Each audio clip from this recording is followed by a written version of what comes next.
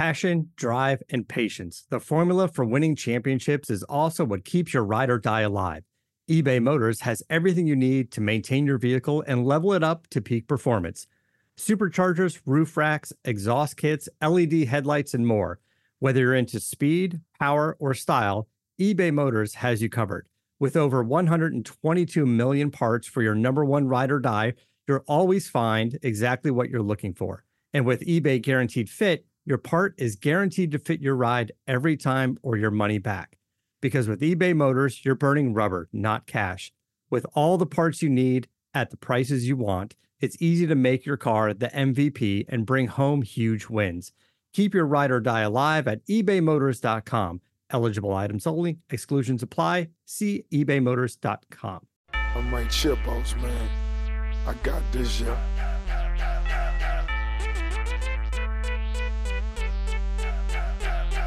And now, this is the moment you've all been waiting for. It's time to listen to Reese and Dan on the Ankle Pick Pod. Welcome back, Ankle Pickers. We are here for our .5, if we're still calling it that episode. We got what we call a full panel these days with both DK and CK, or Country Club, as he's known. We're going to start off with a recap of last week's pay-per-view, UFC 268, Usman v. Covington 2, and then we'll pivot over to the set the spread for UFC Fight Night, Yair Rodriguez v. Max Holloway. Before we get started, I want to shout out a couple people. First off, Hungry Harry, right, for the roast on Twitter. Hilarious stuff. Keep it up. I love the banter. Also, to my buddy Darren, been listening, sending me feedback day in and day out. Just want to let him know we appreciate the listens. And all the other people, our listeners go up day after day, so it's unbelievable to feel the support. All right, let's get into UFC 268, Usman v. Covington 2. And you know what, Kobe? Chime in too. I mean, I'm assuming you watched the whole thing, yeah? I did. Good. So we have a shortened panel today in theory without Parker. So you know what? If you have something to add, I know you got the bonuses ready. And you did say 6 bonuses given out? 6 bonuses. How are those divvied up via Fight Night? 1 fight of the night, 4 performances. Okay, cool. So Dan, let's go on, find them. Fight of the night should be pretty nice and obvious. I'm assuming it's the one that kicked off the main card. That 3-round banger between Gaethje and Chandler that cost me and Reese some money on the finish. I guess let's start there. Dan, we both had 3 units on the fucking in the distance for the fight to end.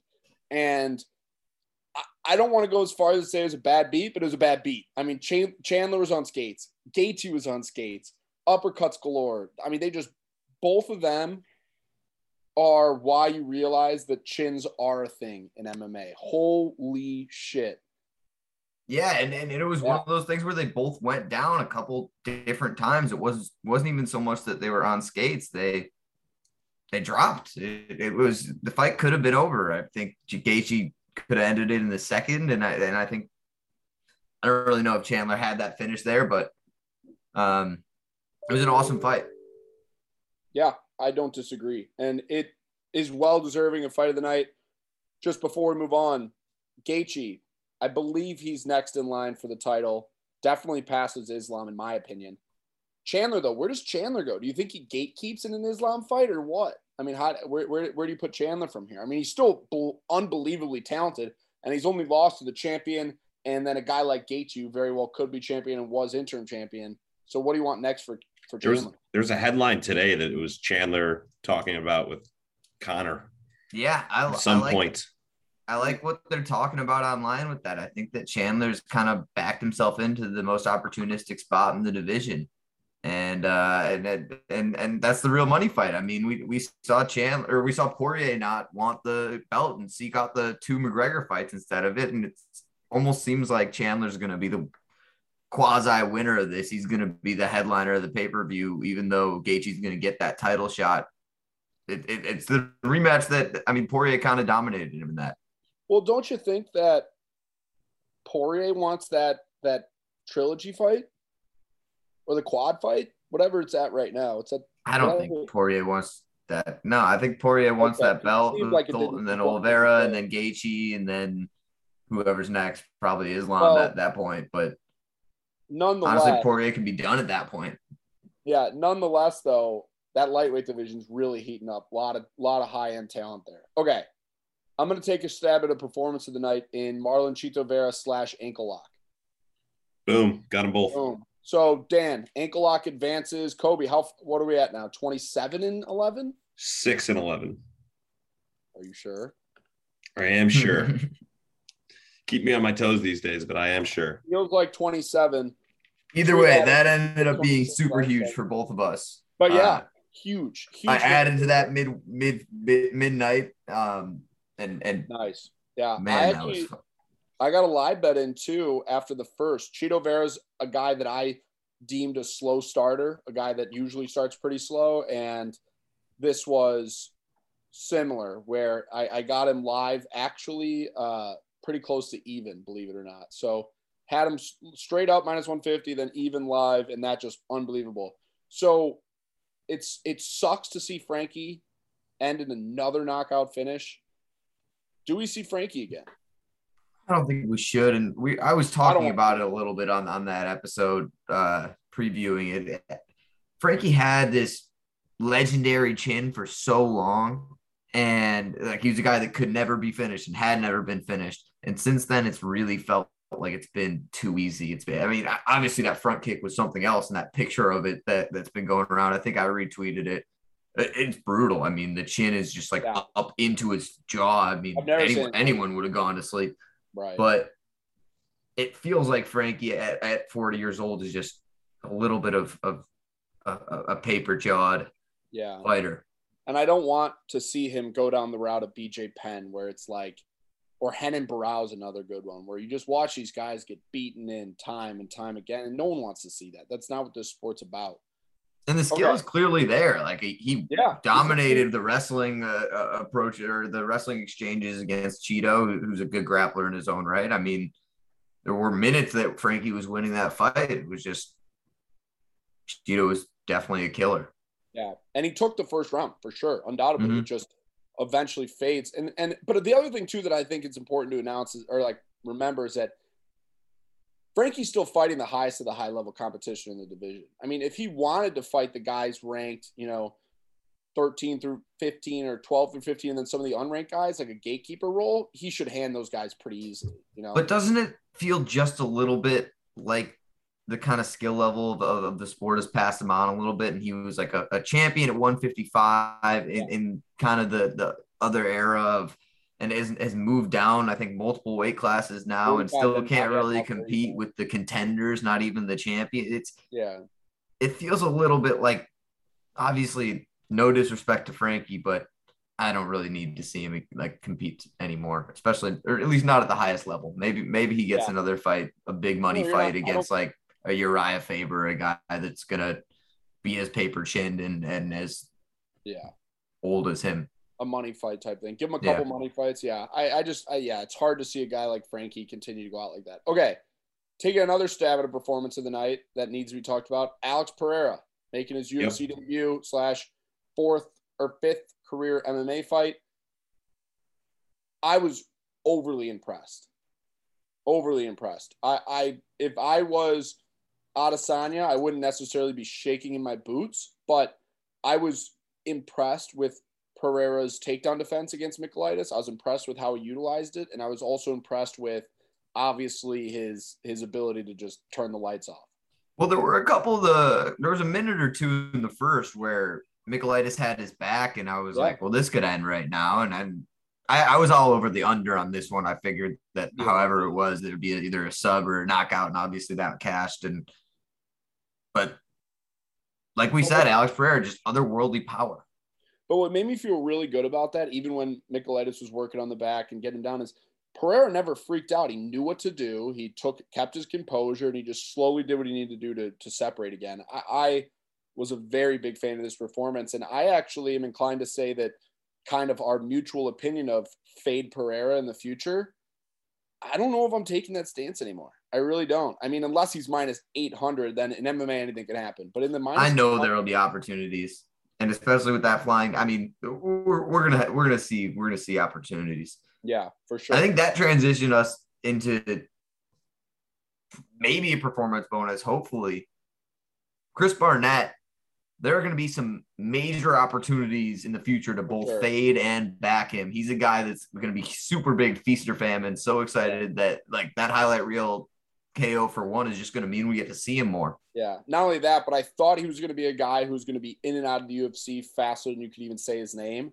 But this man's starting to gain popularity too. Absolute clown, dances coming in and out of the arena.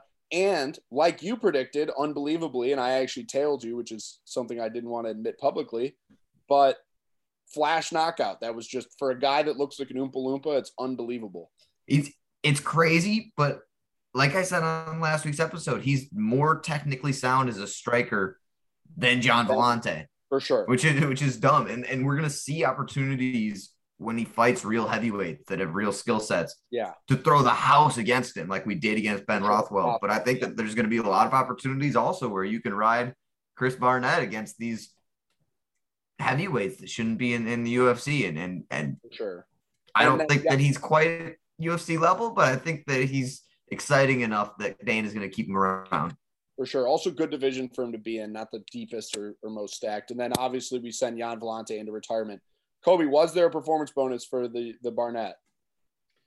Barnett got one, and then the final performance bonus was Bobby Green before we get into the 2 title fights. Cool. So let's just do Bobby Green quick then too.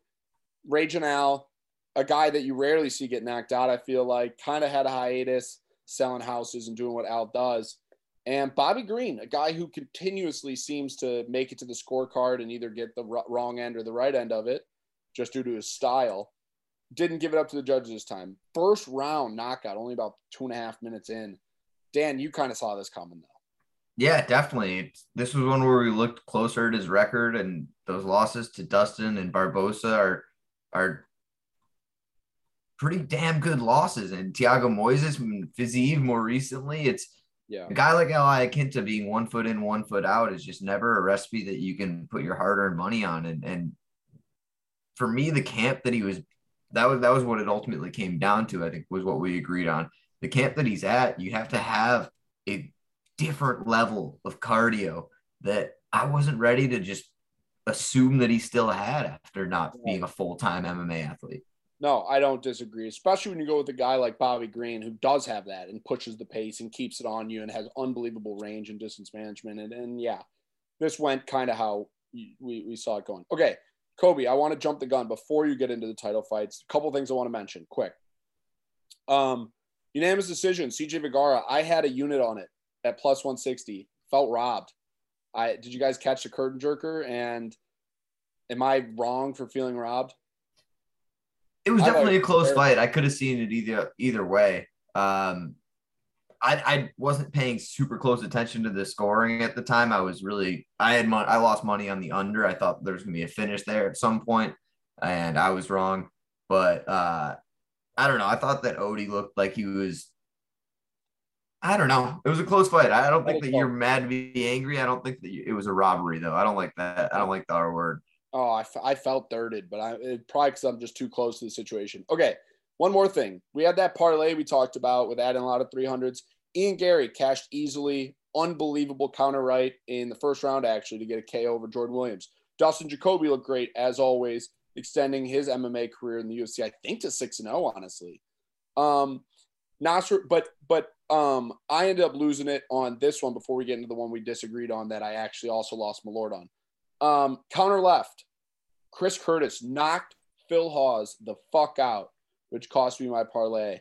Did not see it going that way. There's nothing really to recap about it. I wouldn't say that Chris Curtis did anything that like put him on my radar and I was like, this guy's a bad lethal man. But I don't think there's anything that really made me go, I never am riding Phil Hawes again. I think I'm just kind of like, what the fuck just happened, you know? Yeah, I feel that. But great KO, TKO. Okay. Before we get into the title fights, Nasruddin Imavov bests Edmund Shabazian and actually gets the KO from the crucifix. And okay, it's time for me to admit when I'm wrong. Not only do I owe Malort this week on the main podcast due to Danny, getting ahead of me on this one, Shout out Malort, our first and our favorite sponsor. And yeah, I mean, Edmond, the talent's still there. I still see it. I still see glimpses of it. I don't know if a camp change is a necessity. I don't know if just aging and time experience. I mean, the kid's 23, but the athleticism's there and the striking's there. I think you're right about the camp change. It's the game plan looked lost. He looked lost when the second that it looked like it became a fight and not a sparring session, he was like, oh shit, I'm gonna have to work hard and struggle and fight out of some weird positions. He was like, I don't want to do that. And this is one I really wanted to see him get. I mean, I know Nasruddin, we've covered him a lot. Like I know he's a talented fighter, but this is one that I thought in the striking, Edmond was going to have a big advantage in. I really didn't see it going into the second round even. And Edmond's dropped 3 straight now. I mean, you're not talking about a pink slip quite yet, but like he's got 1, maybe 2 more losses in his next 3 before he's. And he should be bumped out of the rankings. I haven't taken a look at them today, but yeah, my guess is he is too. Okay, let's get into the title fights. We've covered pretty much everything else.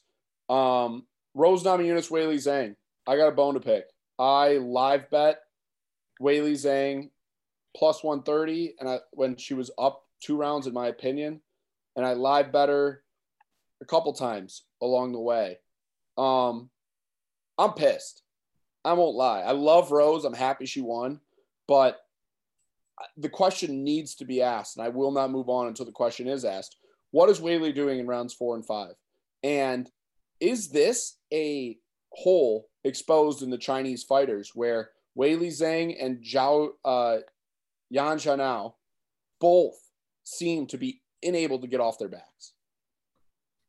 Yeah, I've never seen someone in a title fight so content to sit and guard for 4 and 5. She would have just laid there. No, she never went to butterfly guard. She never tried to go over the top. She never tried to do anything. She just sat there.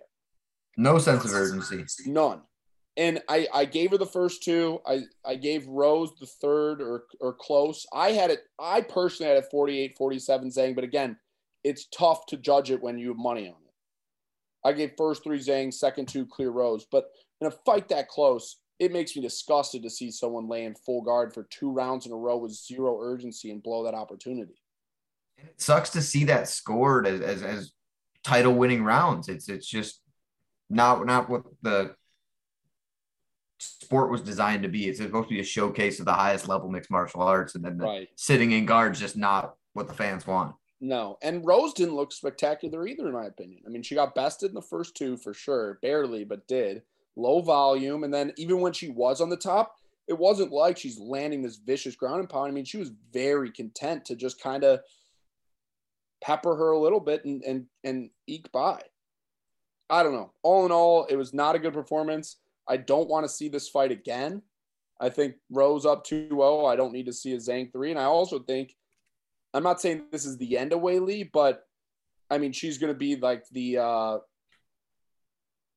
don't know, the perennial 2 through 4 type, she'll fight Andrade. I'm not convinced that she can't climb the ladder again, or it won't be. But I mean, do you want to see Rose Weili again? I don't. Not right away. And I don't think that I think that Rose will get bested by someone. Probably not Esparza or I don't know. I think that there's some competition coming up the ladder, and I think that there's going to be some action here. Let's put it this way. Esparza destroys Weili, in my opinion. Because if Weili can't get up from Rose's top pressure, she's got 0 chance of getting up under Esparza. None. So, I don't know. I mean, I'm excited to see maybe Joanna Weili too. Okay. I would love to see Marina Rodriguez fight either woman. But JJ's been inactive for now, what, 1.5 years, 2 years? Yeah, since that fight. But she's been working. She wants it back. I mean, and that's what the fans want to see is a run back of what might be the greatest women's fight of all time. I would say probably is. Yeah, I wouldn't hate that. It's just tough to see. I really had a lot. I mean, this is twice now I've lost on Weili v. Rose, and I'm disappointed at the game planning. I'm disappointed at the performance, and that's really all. All right, let's cap it off with the main event here. Usman Covington. I'm not even going to preface it with anything. I just want to hear your opinion on it because I have an interesting twist that I found on this fight. So, what do you think? I mean, Kamaru clearly won, in my opinion. I know people were wondering if the decision was going to go the other way. I thought he had. You might be that. You look like you're. Colby 3-4-5. Am I going to be the one to say it? I think you are. I didn't see it that way. I thought Kamaru got definitely 1, 2, 3, and then I know Colby got 5, but I know one judge had it for 4-1. Usman. What? Yeah, I was confused by the judges' scorecards, but I don't know.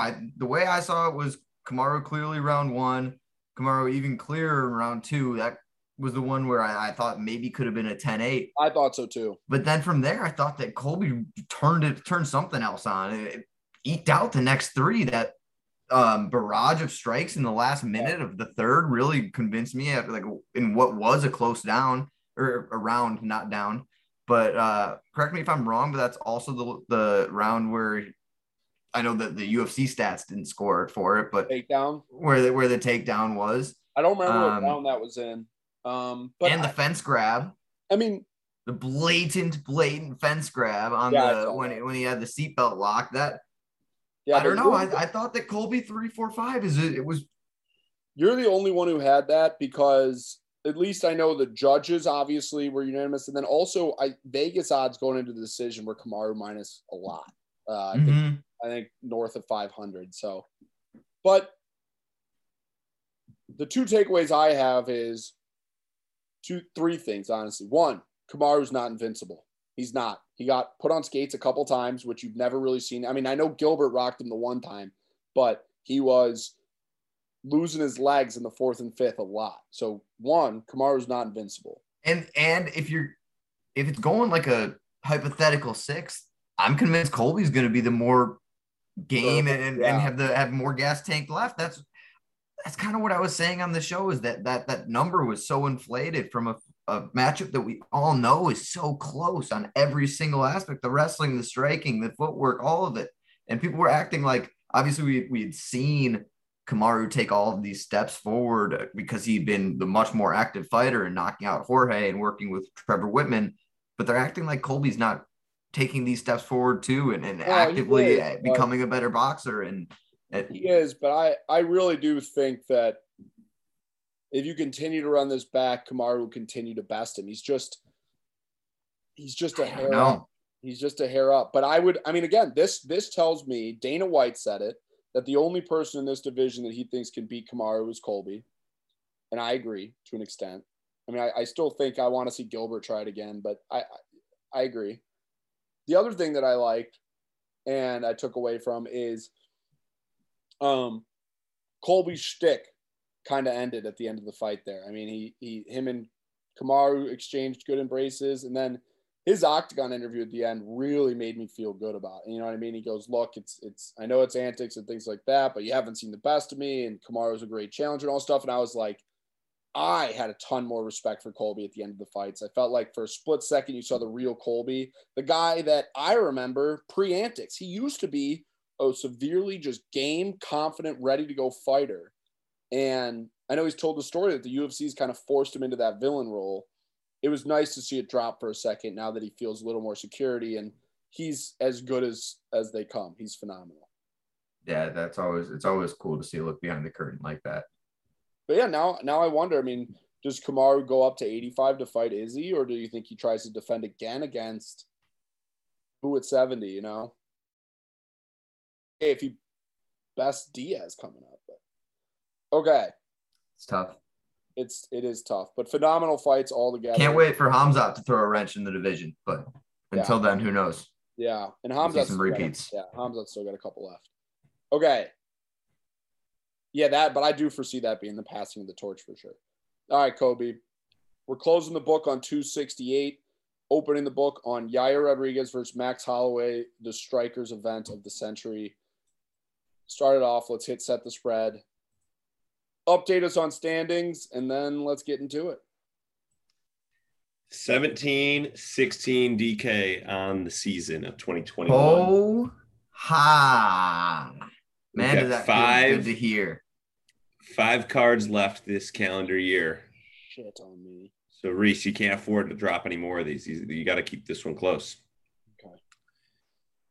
We've got, as mentioned, UFC Fight Night, headlined by Max Holloway, Yair Rodriguez. And let's dig right back in. We're back at the Apex this week. Main card is 3 p.m. Central, prelims at noon. So Reese, here's your early complaint of the week. So, First fight of the main card. Yeah. First fight of the main Sorry. card, we've got a bantamweight bout. Song Yadong and Julio Arce. Really quick though, I do have a question. Why are these UFC Apex cards at 1 p.m. and shit? I never understand that.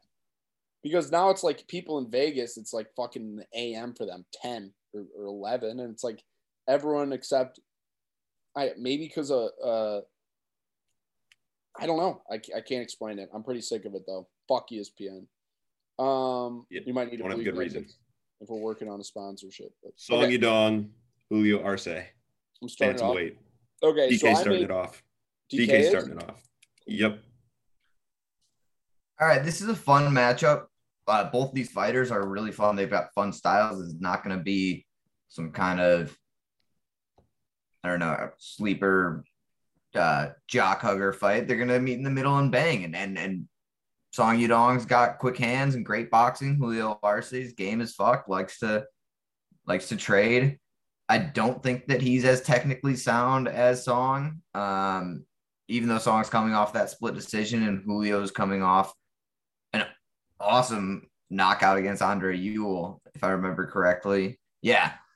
I've got Song as the favorite here.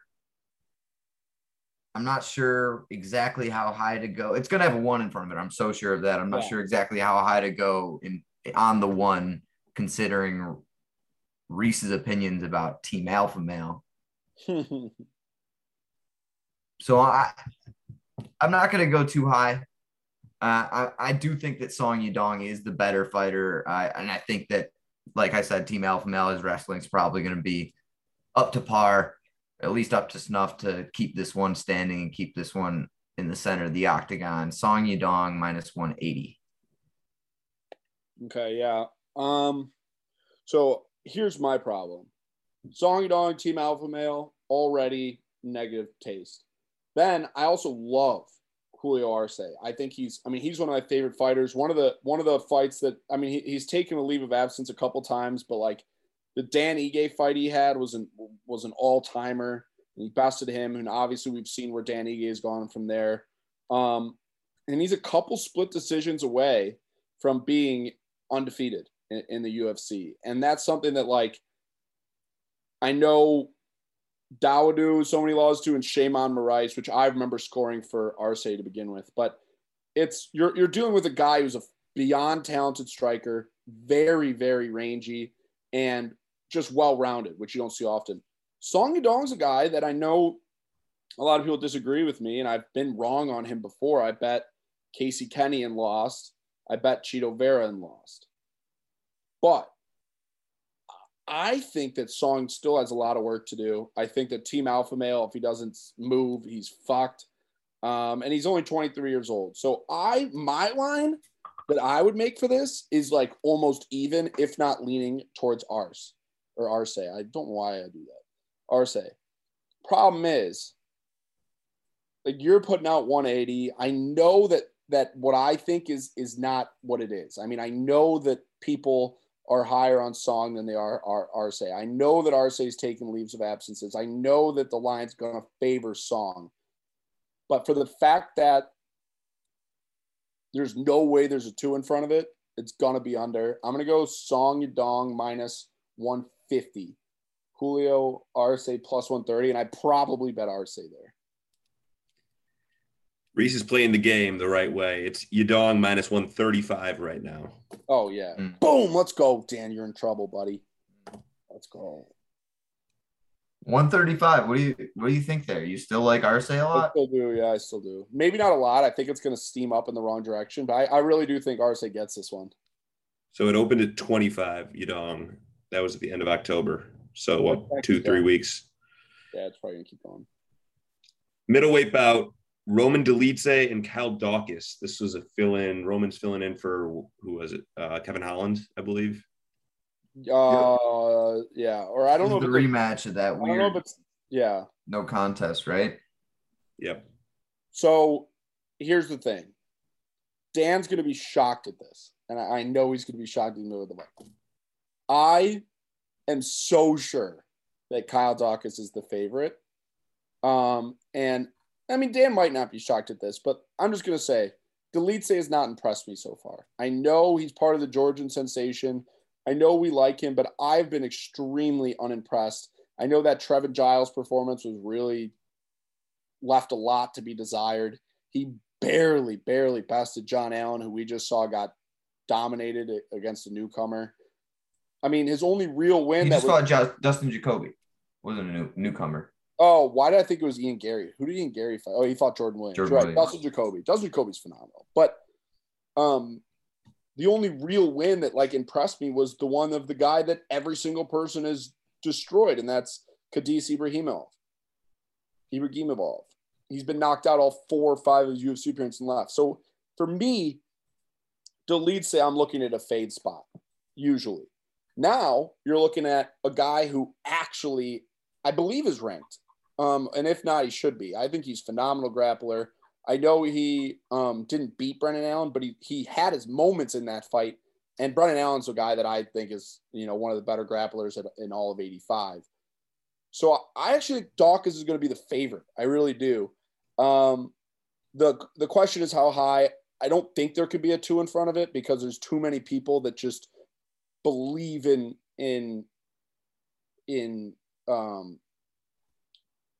Roman and really think that he can be the next wave here. So I gotta take Dawkins here. I like him. I like him enough to say minus 160. And I'm being full disclosure, Dan. You can hold my feet to the fire. If it's 160 or like 150-ish, I'm gonna bet Kyle Dawkins at the minus. I really will. I mean, you saying that wants to make me. You saying that wants you to go over. Yes, but I can't talk right now. I don't know why. It's been a long day. Holy shit. No, I am one of the people that you were talking about that is a believer in Roman Dolidze. It kind of feels like you're baiting me into going under you. I think you should. And I had a line under you written down, so I'm gonna stick by it. Like you said, Roman Dolidze is a phenomenal grappler. He's one of those guys that you wish had just a more succinct game plan every time he was in there. You mentioned the Trevin Jones result. That's just it's such a head scratcher. And you're like, why are you shooting for heel hooks, bro? Like losing rounds, giving away time. But I do think that the talent is all there. And I like Kyle Dawkins a lot. His cardio is great. I mean, him out grappling Brendan Allen, even though that ended up being a loss, surprised the fuck out of me. Me too. Yeah. I don't think Roman's going to be able to out grapple him like he did Staropoli. But I have it. I also have Dawkins as the favorite, but I have it minus 135.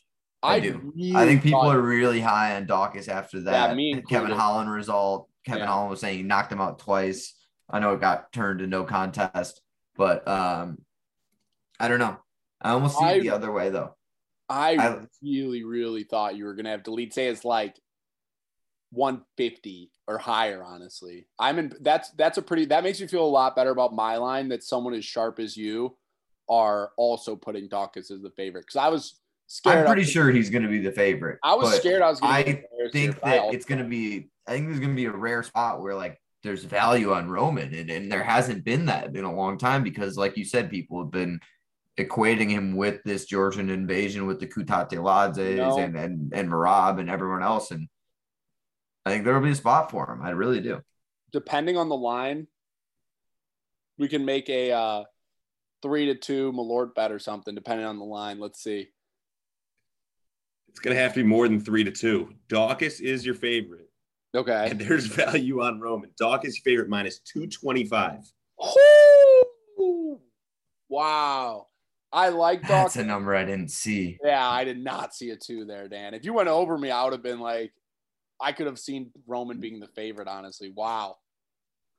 Wow. It opened that's a lot. just last week, minus 140 Daukaus. Yeah. See, It's that's come all more the way like up. it. A lot of people are seeing it how we see it, Dan. Well, Daukaus has the answer for Roman's grappling, and I do think that Daukaus is probably going to be the better striker too. And I don't know, that's just a lot of value for a guy that could shoot.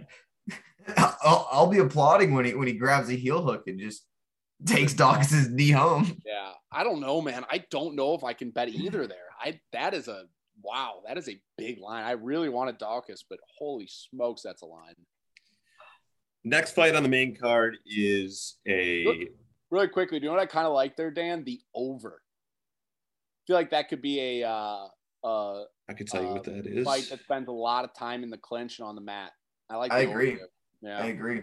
I think over 2.5 is actually looking at minus 185. Oh, okay. It seems like that a lot of people like the over there, and that's a tough bet there because you're worried that Daukaus Dolidze is going to take his knee home with him.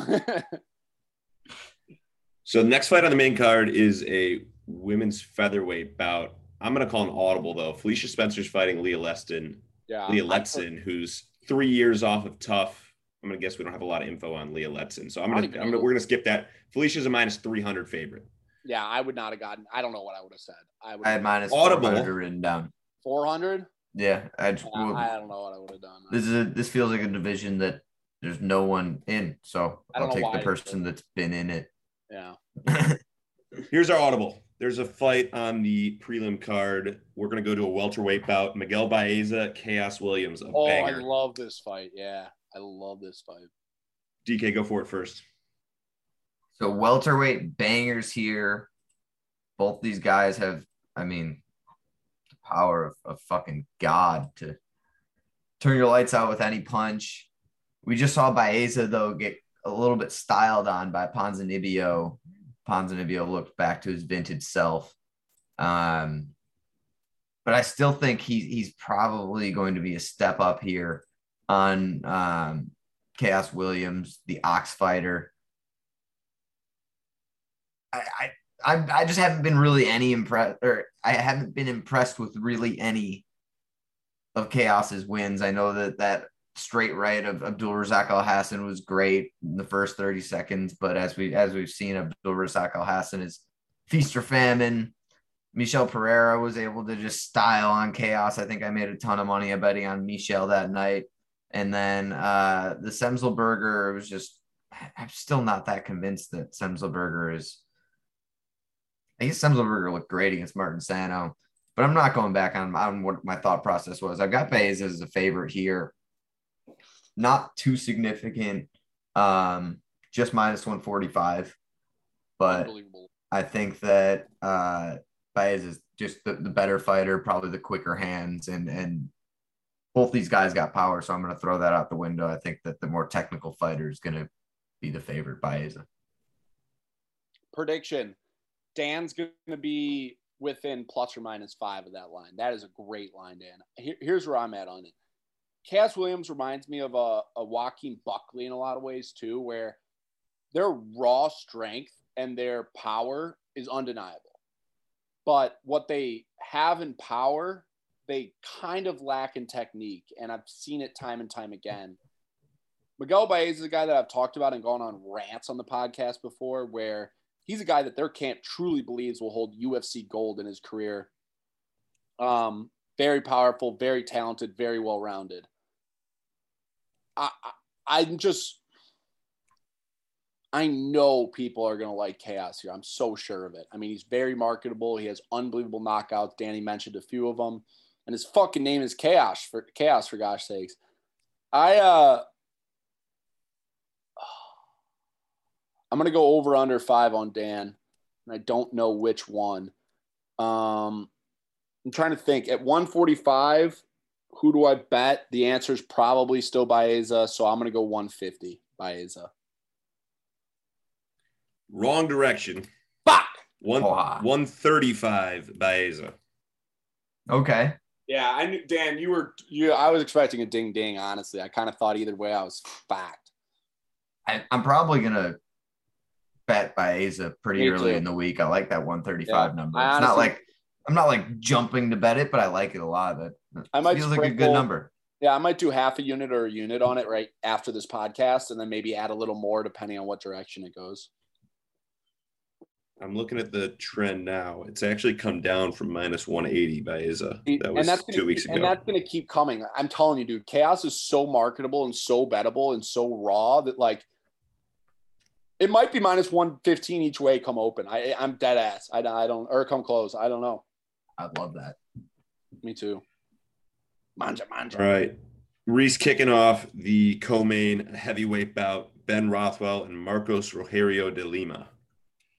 Oh, Jesus. Talk about a fight that's like, what the fuck?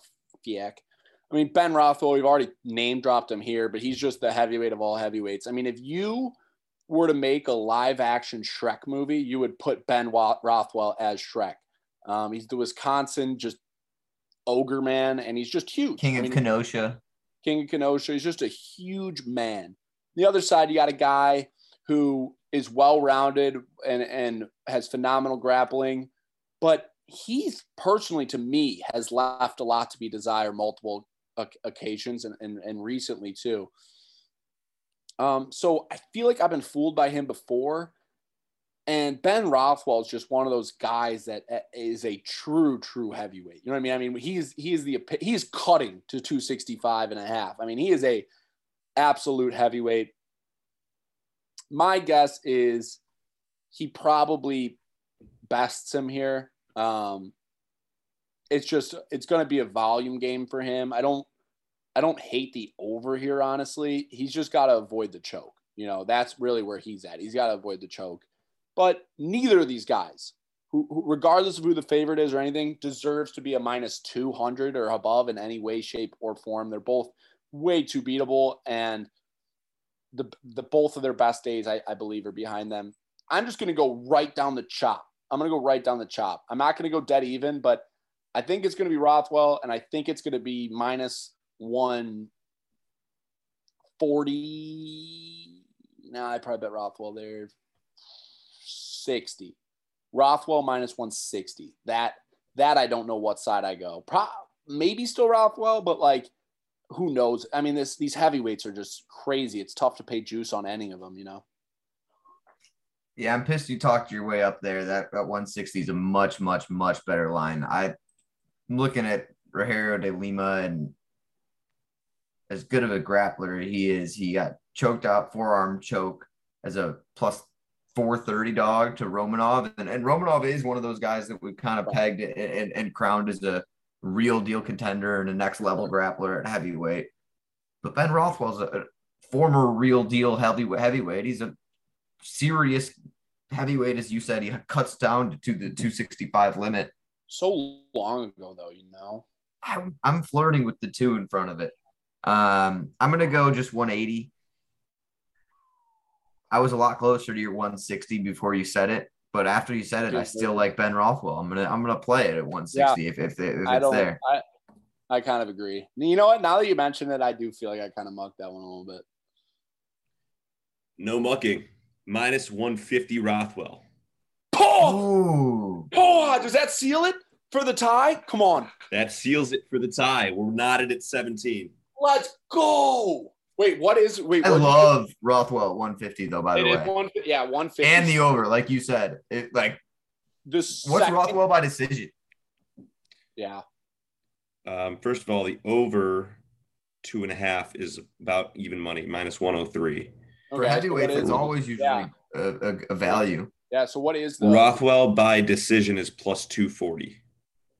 I think that's the sharpest outcome. I like that too. You know what, Dan? I won't even lie. At cards on the table, when you said 180, I was like, I fucked this up so bad, because I also think I take Rothwell 160 now that I mention it. I might even take it at 180 if it gets up there. I know. Well, irregardless, it's tied up again. 17-17 tied up. We still have one more fight, and it's the headliner. We've got Max Holloway and Yair Rodriguez. Why don't y'all break this one down for shits and gigs? I'll let Dan go first. So people, this is such a tough line to set.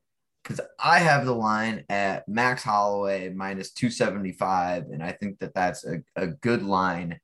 And I think that people are more along the lines of Max Holloway is unbeatable, never lost. Both Volk decisions are robberies. He can do no wrong, doesn't have to train on Zoom. Listening to people online talk about Max Holloway, especially coming off that Kattar win, and it was some of the most impressive stuff I've ever seen in an octagon. This is a guy that in his last 5 fights has lost 3 of them, albeit to Poirier and then Volkanovski twice. Like unbelievable talent, but it's not like it's impossible to beat him. I think there's going to be a crazy number. I think it's going to have a 3, maybe a 4 in front of it. I'm not comfortable saying a 4. Yeah. I'm going to add an extra 100 on my what was it, 275. I'm going to go 375. I'm right there. Honestly, I think it might even be more. And simply because you look at Holloway and everyone just goes best striker the UFC's ever had, most technical striker, best boxer, unbelievable. And you see him prove it. I mean, he bested Calvin Kattar, who I hold in the striker of all strikers. You know, he dominated him, and he gave fucking Brian Ortega a lesson in the octagon while just dismantling his striking game. Striking advantage, clearly Holloway.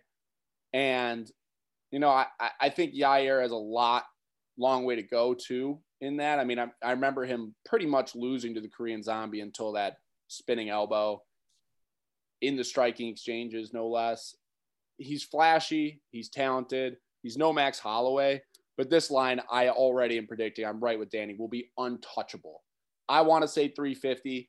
I'm just going to add 100 to mine too and go 450. But like at 450, it's like I'm not betting either side. Like I'm not betting Yair either though, because he's going to lose. It's just like how often out of 10 or how often out of 100 does he lose? And you can't say every time. It's a crazy. Or shout out Hungry Harry. Do I believe he'll be the one to break Max Holloway's iron chin? Right. Hungry Harry, I got the arch in my back going. Haven't showered in weeks. I've been doing nothing but studying tape. Well, no, the answer is I don't believe it, by the way. Yeah, me neither. Y'all could keep adding hundreds and still not get there. Holloway minus 650. Oh. That puts Yair at plus 475. Oh, my God. There's probably not even a way to spin that, Max. So like Max by knockout is probably minus money too, right? Definitely. Or by what's Max by knockout, Max by decision? Max by knockout is plus 125. Gross. Max by decisions plus 110. Yeah. I mean, I lean the knockout. I think I almost think that Yair's gonna quit on the stool. Yeah, he might. I might lean. What's Yair by knockout? Give me that number. Nah, it doesn't matter. That's the value. No, it won't happen though. It doesn't matter. Looking like between plus 800 and plus 1,000. It should be more. Okay, Max isn't losing this fight, but I'm also not laying 660. I won't do it. I can't. All right. So who are you partnering him with for the ankle lock parlay? Yeah, that's a good start. We'll figure that out and get back. No, we'll dive more into it. But a couple, and I don't have the lines in front of me, but a couple fights that I was eyeing quick for the early week, like maybe Kobe, read off the lines as I'm ready to roll. Okay. One is I really, really like Thiago Moises against Yoel Alvarez. I think that could be a -3 in front of it, maybe a -4. And I think minus 250. Unbelievable bet. There's zero path to victory for Yoel Alvarez, in my opinion. You're dealing with a guy. You're dealing with a guy who wants to pull guards, sit on his back, and not really strike with you. And you're dealing with a guy who's a phenomenal striker, hard striker, but also a black belt in BJJ. I love that fight there. Sean Woodson against Colin Anglin. I don't want to bet that one, but Woodson should best him pretty easily. Minus 320 Woodson. Yeah, so those are the two that I would be eyeing early. Oh, what's Courtney Casey against Liana Jojua? Minus 220. For Casey? Casey minus 220. I wish I did that to be closer. Yeah, I think those would be the two that I'm eyeing. What about you, Dan? Yeah, something along the lines there. I'm really excited about this Baeza price, honestly. And Yeah, the Baeza price is good. That's a good one. I won't lie. The other one that's there's a interesting, lot of dogs I Cynthia like on this Calvillo. card. What's Cynthia Calvillo Calvillo? minus 120. Ooh. You never know what KGB Calvillo you're money. going to get. But something interesting I want to note, Calvillo has left Team Alpha Male. I don't know how many fights ago it was, but she used to fight out of Team Alpha Male, and she, after, I don't know, ruining her career for a couple of years, she's now fighting at Extreme Couture. I'm telling you, that's probably the most confident thing I'm on is that Team Alpha Male is just a trash gym. They take young, talented, exciting fighters and just make them bad. I've never seen anything like it. If you did the inverse of Team Alpha Male, you'd be a champion. It's crazy. I mean, name a fighter, Dan, really quickly before we move on, or before we close the show. Name a fighter name an elite level fighter that stayed at Team Alpha Male. You won't. Anyway, let me. There isn't one. I mean, the easy one is Benavidez, but it's how elite are we talking about? No, but look what's happened to Benavidez too. Like he's not a guy that I'm sitting here being like, this is not a guy that I'm like, oh yeah, he's chilling. You know what I mean? And like, look, Cody Garbrandt gone. TJ Dillashaw gone. And then when they leave, they get so much better. And you're just looking up and down the list of guys who like Andre touchy-feely, but like he's never going to touch gold. Might be better if he leaves. Chad Mendez, but he's really just boys with Uriah. I mean, I don't know, man. That's a tough scene over at that gym. Yeah, I don't know. All right, sorry. I know I just needed to get my just absolute rip them to shreds for a little bit. The epitome of Team Alpha Male, though, is Sage Northcutt. I mean, it's a guy who just, like, gets popularity, looks the part, is a little bit of a personality, and just gets shit wrecked. Reese holding nothing back against Team Alpha Male. Let's wrap. Thanks again to the Believe Podcast Network. Thanks again to Malort. Thanks again to the listeners. Keep interacting on socials at AnklePickPod. Yeah. The more you interact, the more we shout you out. Twitter, TikTok, Instagram, we found the passwords for. We're ripping it there. Let's go. Poha. Reese, close up with a significant Poha to tie things up. 4 cards left after, 4 sets of spreads left. 5 cards left this calendar year. I'm coming, Danny. I'm coming. Poha!